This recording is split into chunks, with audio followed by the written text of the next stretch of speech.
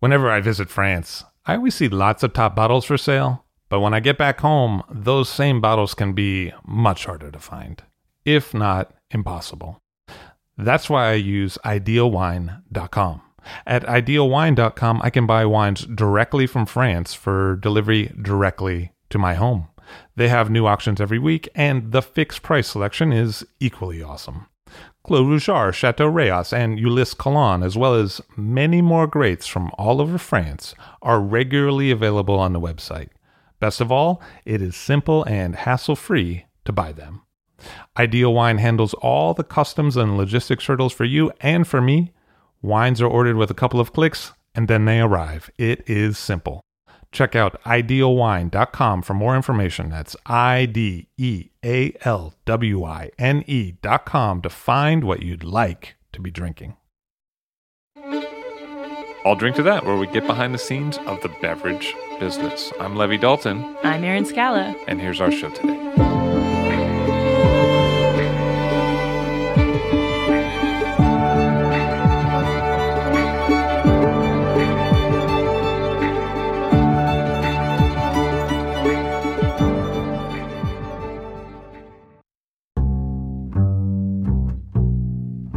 Nestled in the Côte de Beaune, up against the hill of Corton, is the commune of Pernon-Vergelès. In the 700s, Charlemagne owned vineyards on the hill, and the history here is rich and peppered with Charlemagne legends. Soils are limestone-based, but iron-rich and tinted red in some areas, like Charlemagne's beard. Of its premier crus, the famed vineyard is Île de Vergelès. The region produces about half red and half white wine, and is equally known for both, which makes it kind of a unique area in Burgundy, whose subregions usually specialize in one or the other. Once known for high-quality aligoté, today it's becoming more and more well-known for aromatically rich Chardonnay that drinks great at 3 to 5 years, and Pinot Noir that has a spiciness to it. And the region has had somewhat of a quiet renaissance in recent years. If appellation attention is any indication of a region's growing importance, Pernon-Vergelès had several premier cru vineyards added in 2002. But perhaps most useful for wine drinkers is the fact that Pernon-Vergelès has become more popular as a semi-affordable Burgundy choice, as prices for many other well-known villages have skyrocketed in the last couple of decades. Keep listening to hear more from one producer who's doing great things in this area.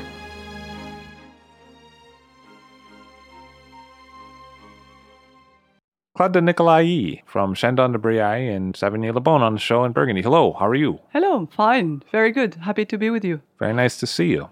So your domain is located in Savigny-le-Bon in Burgundy. Yes, exactly. It's very nearby Beaune, 5 kilometers out of Beaune. It has been my family property for 7 generations, and I would say even 4 generations of women. What were the origins of the domain? The domain used to be owned by the architect of the house where my parents live today. And in the 1830s, my ancestor decided to buy the properties. And since then, it has been always on my family business. And he was the architect of a part of Versailles. For the garden. The garden was designed by a student of Le Nôtre. And the house is from the 17th century, a lovely folie, we call that. And it's a beautiful human-sized house, not a castle. And they are lucky because my parents still live in there. What were the origins of vineyards at the property? Who started first buying vines? My great-grandmother started to buy a piece of land in Corton. She wanted to be one of the first to buy the Corton area, so she decided to sell more than 500 hectares of forest in the Haute-Côte. And by the way, she was very clever because she bought 4 hectares of Corton at the same time, in fact. It was very important for us to have this vineyard. So she started making wine right away, or did she sell the grapes? She was selling the grapes, yeah. At what point did it become a producer of its own wine? After the phylloxera. And then we were making the wines, but we were selling the barrels to négociants at this time. That sounds pretty early, because that would be like, what, the 1920s? Yes, approximately, yeah. Because that's about the time when people first started the domain bottle in Burgundy, right? Some of them, yes, starting bottling. But for us, it was too early to go directly to bottling. So the wines were made there in a great cellar, and they were shipped after that in Beaune or other areas. When was the first Chandon de Braille label on a bottle? It's a good question. We decided to bottle few vintages when my mother got married, in a case that the vintages were very, very good, like 59. So 59 was the one that was decided to be bottled for the family. So some Île de Vergelès and Corton-Bressande. So that's the only old label we have at the domain. And other vintages also were done later on in 66, I remember, 72. And then we started bottling completely in 78. And what was the impetus for that? The domain was getting more important.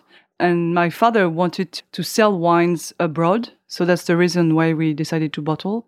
And the first market we had was United States. Okay. That's funny. Well, it's come back around, full circle. Yeah, exactly. Quite amazing.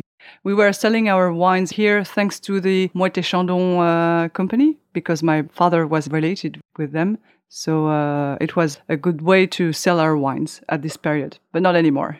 Because Chandon is in Moët & Chandon, and it's in the name of your domain. Yeah. The cousin of my father, Frédéric Chandon de Briaille, used to be the manager of Moët & Chandon. They just shortened the name of Chandon. Instead of Chandon de Briaille, they called it Chandon to be easier for the customers, I believe. So that's the reason. But it's the same family. So that's the reason why we have a family link, only family link, and not any business link. The only contract we had to sign with Moët & Chandon is that we were not allowed to make any sparkling wine. So just still wine for us. That must have been an amazing way to get into the market in terms of piggybacking on their distribution network. Yeah, it was funny because it was just starting in the 70s, and we were one of the first to show our wines, especially in New York. And my father was quite a good marketing man already at this period. So that was great. Yeah, he had great fun. What was your entry into the producer yourself? I mean, why did you decide to? I decided to get on the domain when I was 18. Realizing that my mother was doing such a great job there. And I realized that I was working with her in the vineyard and being very involved already in the wine vinification, especially. And I was more interested in making wine than selling it at first. So I decided to do studies in enology and viticulture, both in Beaune and Dijon. And then I traveled around a little bit, making training in Oregon and then in New Zealand, to learn more about Pinot Noir overseas. It was very, very interesting for me. And then I arrived at the domain in 91 with all of these great things in my mind. And my mother said to me, okay, do you want to stay there or travel more? And I said, no, I really want to go on with you. And so we worked together for 10 years. So in a way, it was a chance to be close to your mom. Very close, yes. It was very important for me because she learned by experience and I learned more by theory. So the two of them were completing each other very well. What were some of the important things that she told you? I think I was really more looking at her than anything else. She was very clever in working on a very natural way without doing any technology with our wines. And that was very interesting because when we see our wines today, it's really the way I really want my wines to show. Did you have any other influences at the time? Were there things that really shaped your vision for what you wanted to do? I visited a lot of winemakers to see how they were working. And I met a lot of winemakers thanks to Patrick Bise, who was very kind with me. And he introduced me to this little association called Domaines Familiaux de Bourgogne. And thanks to him, I knew there all the best winemakers from Burgundy. He was part of a tasting group there. Exactly. That was really great. And today it's funny because I'm the president of the association. So I can't say thanks to Patrick because he's not there anymore. But it's thanks to him that I'm in Burgundy, maybe. Really? Yeah. He kind of welcomed you in and showed you what it was like. For sure, yes. Because you're both 7E producers. Yeah, in the exactly. same area. We were neighbors. And I feel like he also evolved a little bit in terms of his winemaking, in terms of what he wanted to do. Yeah. He was quite intelligent and very clever in the wine process. And he wanted the wines also to be very pure. He was doing the same kind of work as us in the winemaking, using whole cluster, for example, and taking care of his vineyard the same way. So, yeah, we were close friends. Whole cluster was being used before you got there at your domain. Yep. My mother was already using that kind of work, yeah. That's interesting. Yeah. Because, I associate that period of time when it became less fashionable Yeah, it's funny, but yeah, my mother was also, I believe, maybe impressed by De Monte wines. And for her, this style of wine was the wine that she wanted to make in our domain. So that's why she really wanted to introduce a whole cluster and no new oak. Hubert de Monte were really a very good winemaker. Did you ever meet him? I never met him. Yes. He was really a very intelligent man, and he was just both intelligent and simple, which was great. And when I was visiting him with my mother, tasting with him, he was so simple, so nice and gentle, and he helped us a lot. So you worked together for 10 years with your mother. Yes, exactly. She retired in '03, so a little more, 12 years.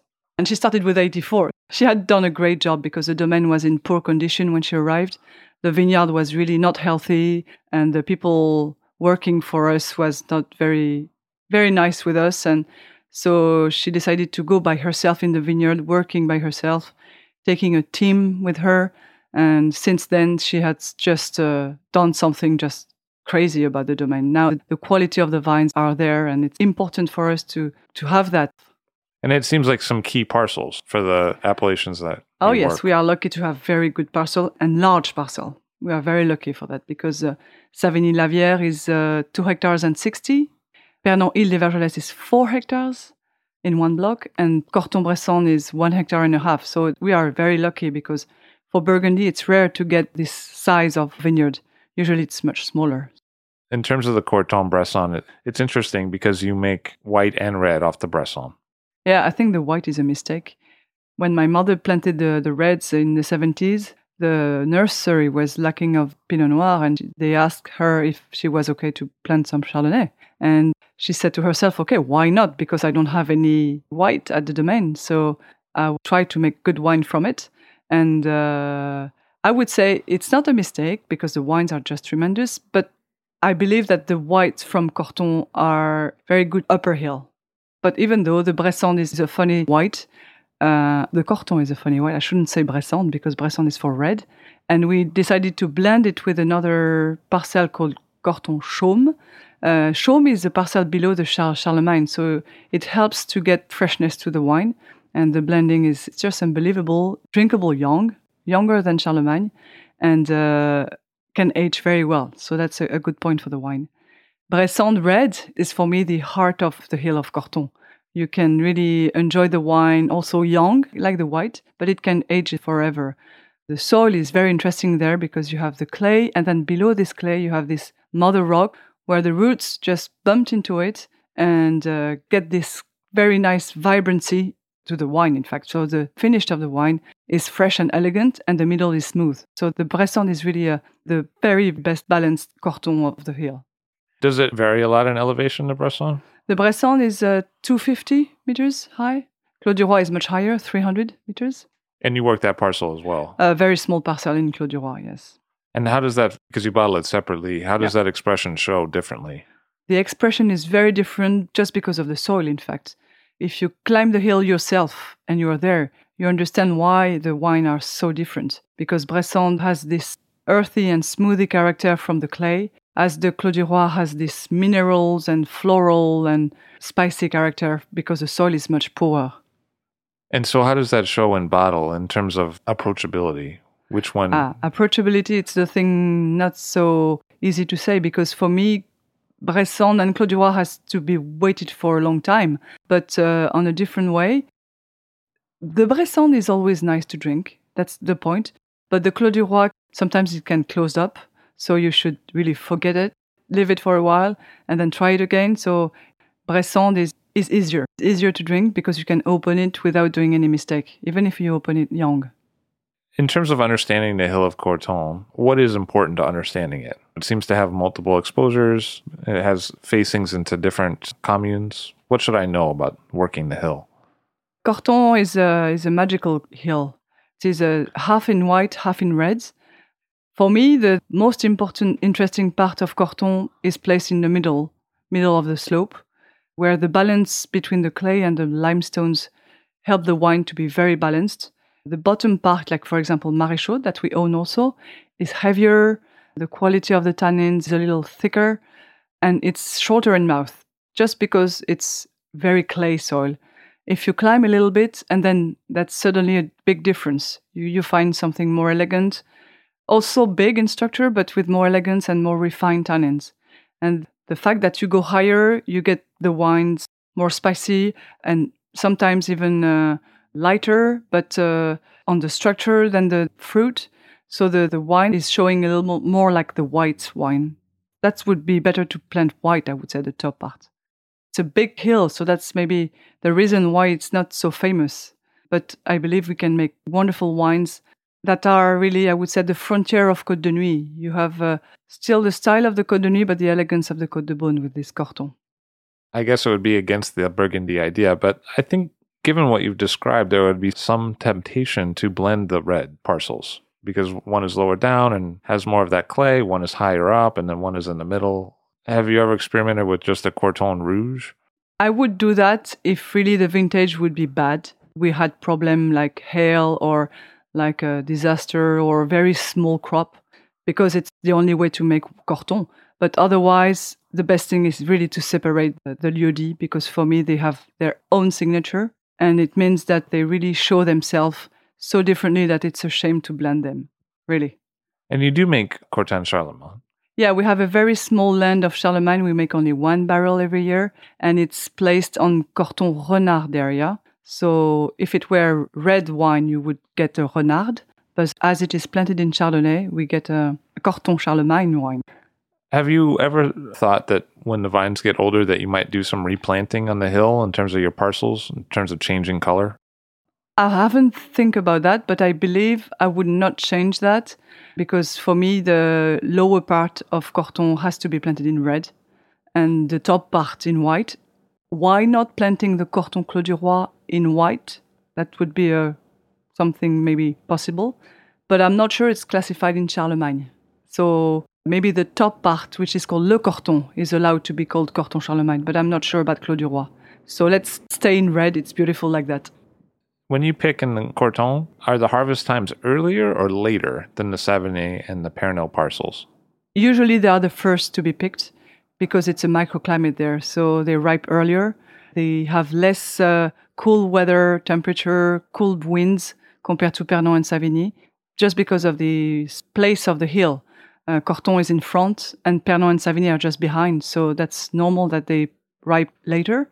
And usually I even start with the middle part of Corton, which means our Corton Maréchaude, because they're hot spot. It's Maréchaude means that the place can be hot or humid. And when it's hot, it's really hot. And you need to be careful because the ripeness can go over the ripeness. So it means that the fruit has to be picked at the right time. So usually early. And then we climb the hill. We start with Maréchaude, then we go with Bressande, starting usually with the younger vines because they ripe earlier, they lose the acidity earlier, and then finishing with the Clos du Roi. But sometimes we go on Pernod before picking Clos du Roi because Clos du Roi is very high on the slope. Is the vine material for the domain, is it fairly consistent? Is it the same kinds of clones from the same sort of nursery or no? All the vines in Savigny were planted in the 50s. So at this time, we were using some Massal selection, buying them from Tolobo. They used to have a nursery. So all our Savigny, our 5 hectares of Savigny are Massal selection. Pernod is mixed with Massal selection from our own selection, coming from Bressande, and also some different clones. Same with Corton, in fact. So it's half and half, I would say. Pinot Fin is specificities from the Pinot Noir clones. They're a specific clone where they're more refined and more smaller grapes that we get. And usually they make very refined wine. That's what we look for, really. We mix classic clone and Pinot Fin. You have some of that? We do have, yeah. Because it seems to come through sometimes in the wines. My image of what that clone tastes like, I feel like I'm getting it. Great. Yeah, we do have a little bit of that. But we also have a little bit of SO4 at this. There was a period where there was just this choice to take. So some of our vineyards are planted in SO4, which is a bad thing. We would love to remove it. When you do trellising, is it fairly consistent amongst those three things in terms of the height of the trellis and how you do the pruning, or is it different to each commune? Usually it's the same for the three communes. We love to do the pruning late, first of all, because with the biodynamic work, we believe that the later you prune, the better you get, because the blood of the vines are really down and deep in the soil. And we train them quite in a high way. We want the vines to be quite high. Because for the ripening of the fruit, it's better to have more leaves. So we try to keep the training quite high, like 2 meters high. Is that higher than your neighbors? Yeah, much higher. It's important to get that in order to have a really healthy crop, and we can have buds with more distance to each other. And thanks to that, we don't have grapes that are too nearby. So we avoid the problem of Suzuki. So Suzuki fly is something that we're very worried about. And the fact that we have a large training helps the vines to be very, very clean. Does that affect the aromatics, the height of the trellis? I think so, yeah. The more leaves you get, maybe the more fruitiness you get from the grapes. So when you look at Pernod and your parcel there, you have some key parcels, one of which is the Ile de Vergelée, which again you have a large holding of for the cru, kind of like you do for Bresson, and you make both white and red there. Yep. Ile de Vergelée is for me my little baby. I love this area because it's really nice to work there, first of all, because you see all day long the hill of Corton. It's really beautiful. And then it's a place where it's quite windy, so very healthy. The vines are happy to be there. I don't know why. It's really a place that I like very much. The soil is different from the bottom to the top. So that's why I believe we make very expressive wines from this soil. They really show the tension of the soil, the spiciness also from the soil, and the wines are very elegant. I really like this area. And how would you compare that cru to some of the crus that have similar names, like Les Vergelées? Les Vergelées and Ile de Vergelées are very different. The question is just the altitude in the slope. Les Vergelées is just below, so the style of the wine is very different, with more clay. So I call this kind of wine more bistro wine. And the middle slope wines from Ile de Vergelées, I call them gastro wines. So is it the road that separates the two crus? Exactly, yeah. Okay. That's interesting. Yep. And then what about the expression of white and red from that cru? How does it show?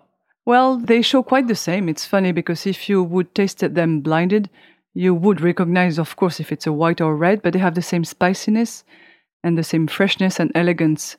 So it's maybe because we work the same way the vines. We vinify quite naturally the wines, same for red and white. So it's interesting to have both colors at the same place, really.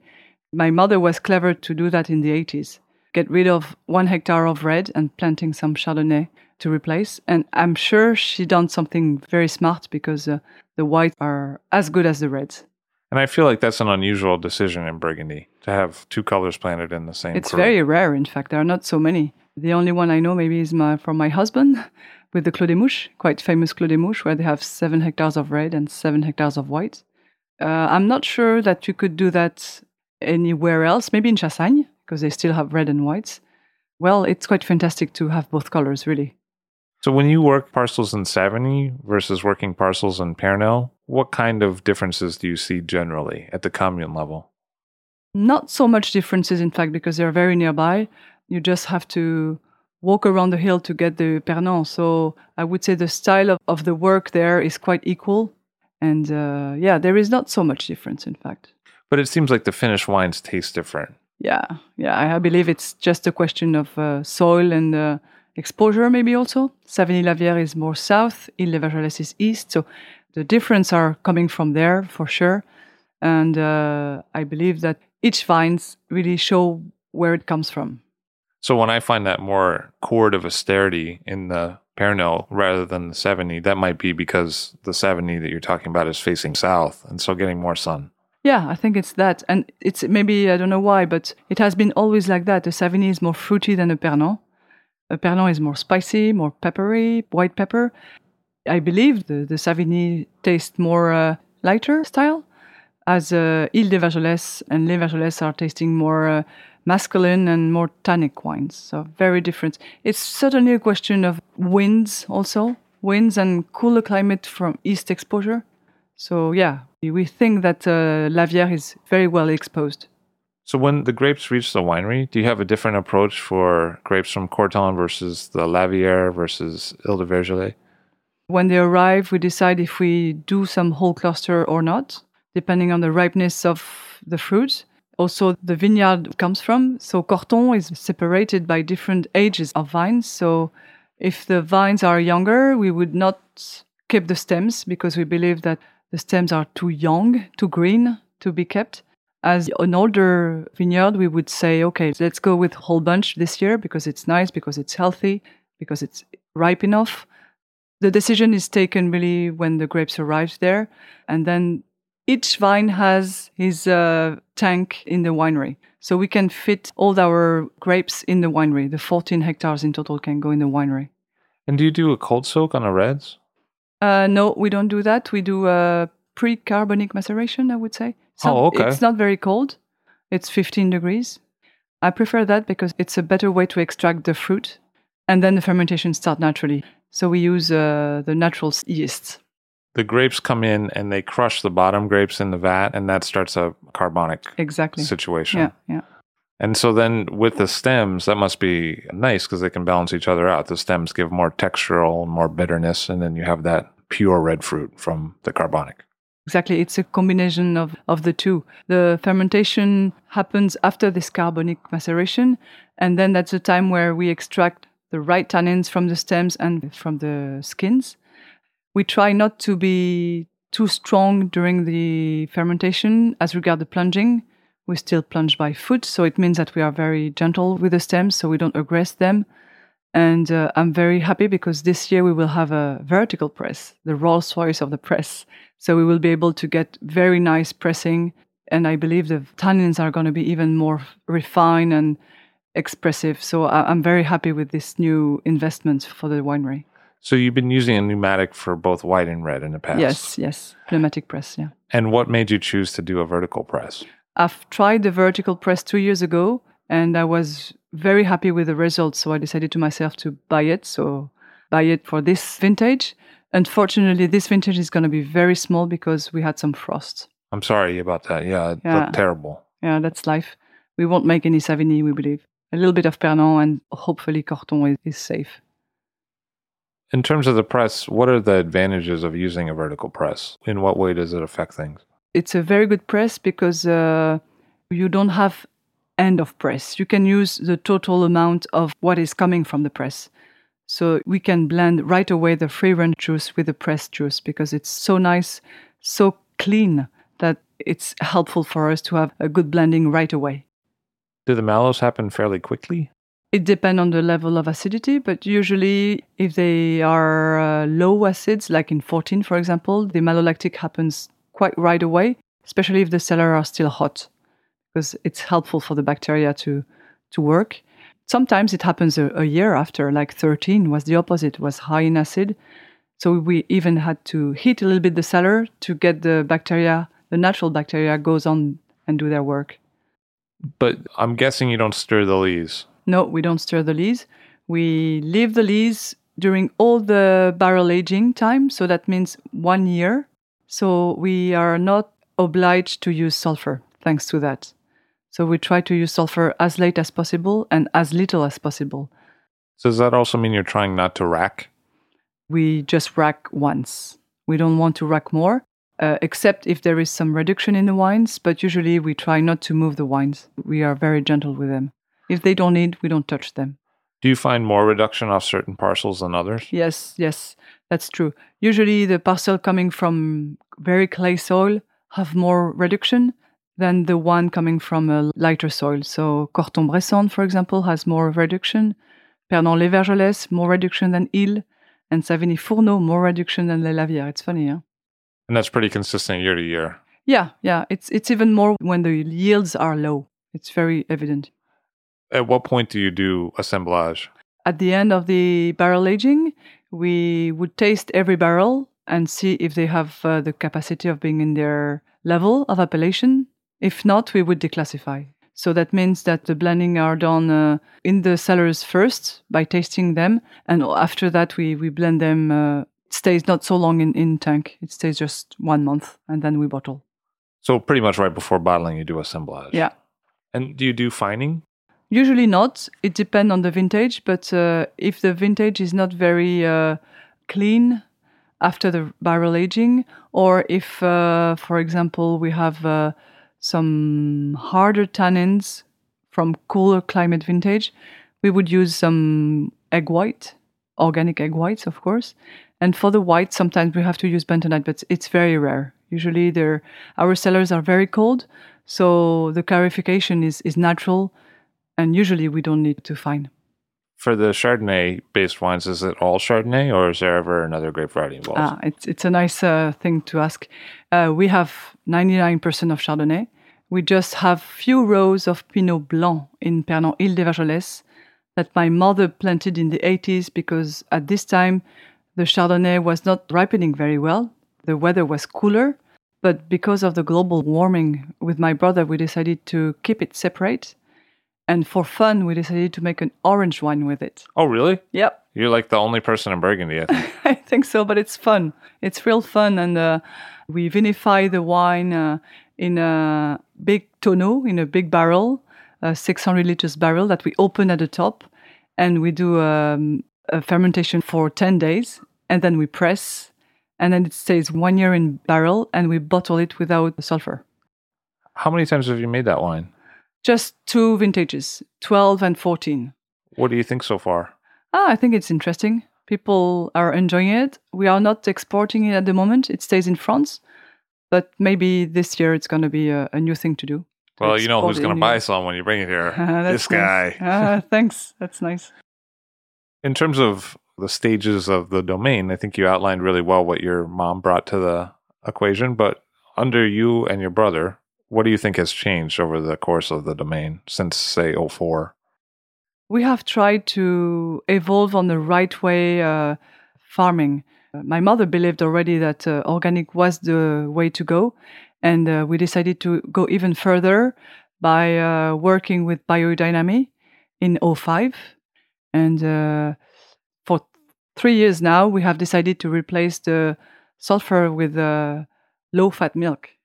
So we spray low-fat milk in our vineyard just preventively to avoid the oidium. And for the mildew, we are using half copper because it's not easy to get rid of copper completely, and a touch of essential oil of orange. It's still in experiments, but it looks to be efficient, so we'll see. So it's like a citrus oil. It is, yeah. And with the milk, is that a standard idea? I haven't heard that before. It's still experimenting, but we believe that the casein just destroy the fungus. And as we spray it like a cloud spray, it doesn't do anything wrong on the berries or the leaves. It's really the right way to work. And we believe it's going to work forever. We would love to, because thanks to that, we don't use sulfur. And we also realize that without sulfur, we have less problem of reduction in the wines. Right, which you said in some parcels exactly can be present. But you don't like to rack, so you'd like to get rid of the reduction. Yeah, exactly. But you'd like to do it naturally in the vineyard. As much as possible, yes. So how have you seen through the different warm and cool vintages that we've had since 2004? How have you seen the old vines and the younger vines? How have they responded to biodynamics? Have you seen changes in the vineyard from how they responded? Yeah, they are quite clever because they are much more stronger against the disease, I would say. And they react very well when there is a big pressure. The most important thing is to get as much leaves as possible. To do that, we use a lot of 501, which is a mix of silica to help the leaves to be in good shape. And that refracts light. It's like crystals. Exactly. And it helps the ripeness of the fruit as well. And has that sometimes been a problem in the cooler years? Or? Yeah, exactly. When we have cool years and without light, without sun, we would use a lot of 501. It's very helpful. 015, for example, we did not use any because there were enough light and even too much sun. So we were just using the 500 to help the soil to be in good shape. But the rest of the year was just a use of infusions of nettles and also this low-fat milk to prevent the oidium. 15 was the high-pressure vintage with oidium. Oh, is that true? Yeah. It's funny because you thought it was dry all the time, but in fact, no, the nights were very humid, so the fungus was very happy to come. but we had to be very, very cautious on this fungus up to end of June.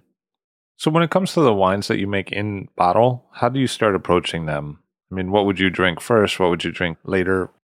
Well, it depends from the terroir.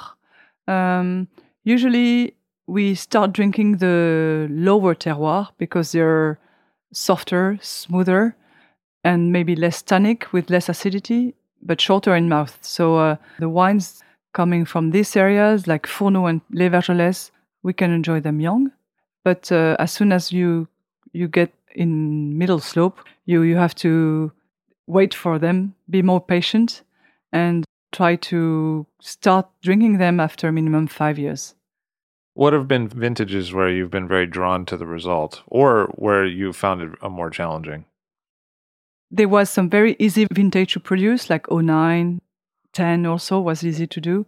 Some were more tricky, were harder because of the cool climate mostly, or even hot climate like 03. We had to take decision very quickly, come back from holiday quickly and get the winery ready for picking. And so it was quite challenging in 03, but very easy in 09. So yeah, we have to deal with different vintages now and re-questioning every year ourselves. What do you think is going to be important for you and for the domain in the future? The future is mostly in the hands of our kids now, in maybe more than in 15 years. So it's going to come very quickly.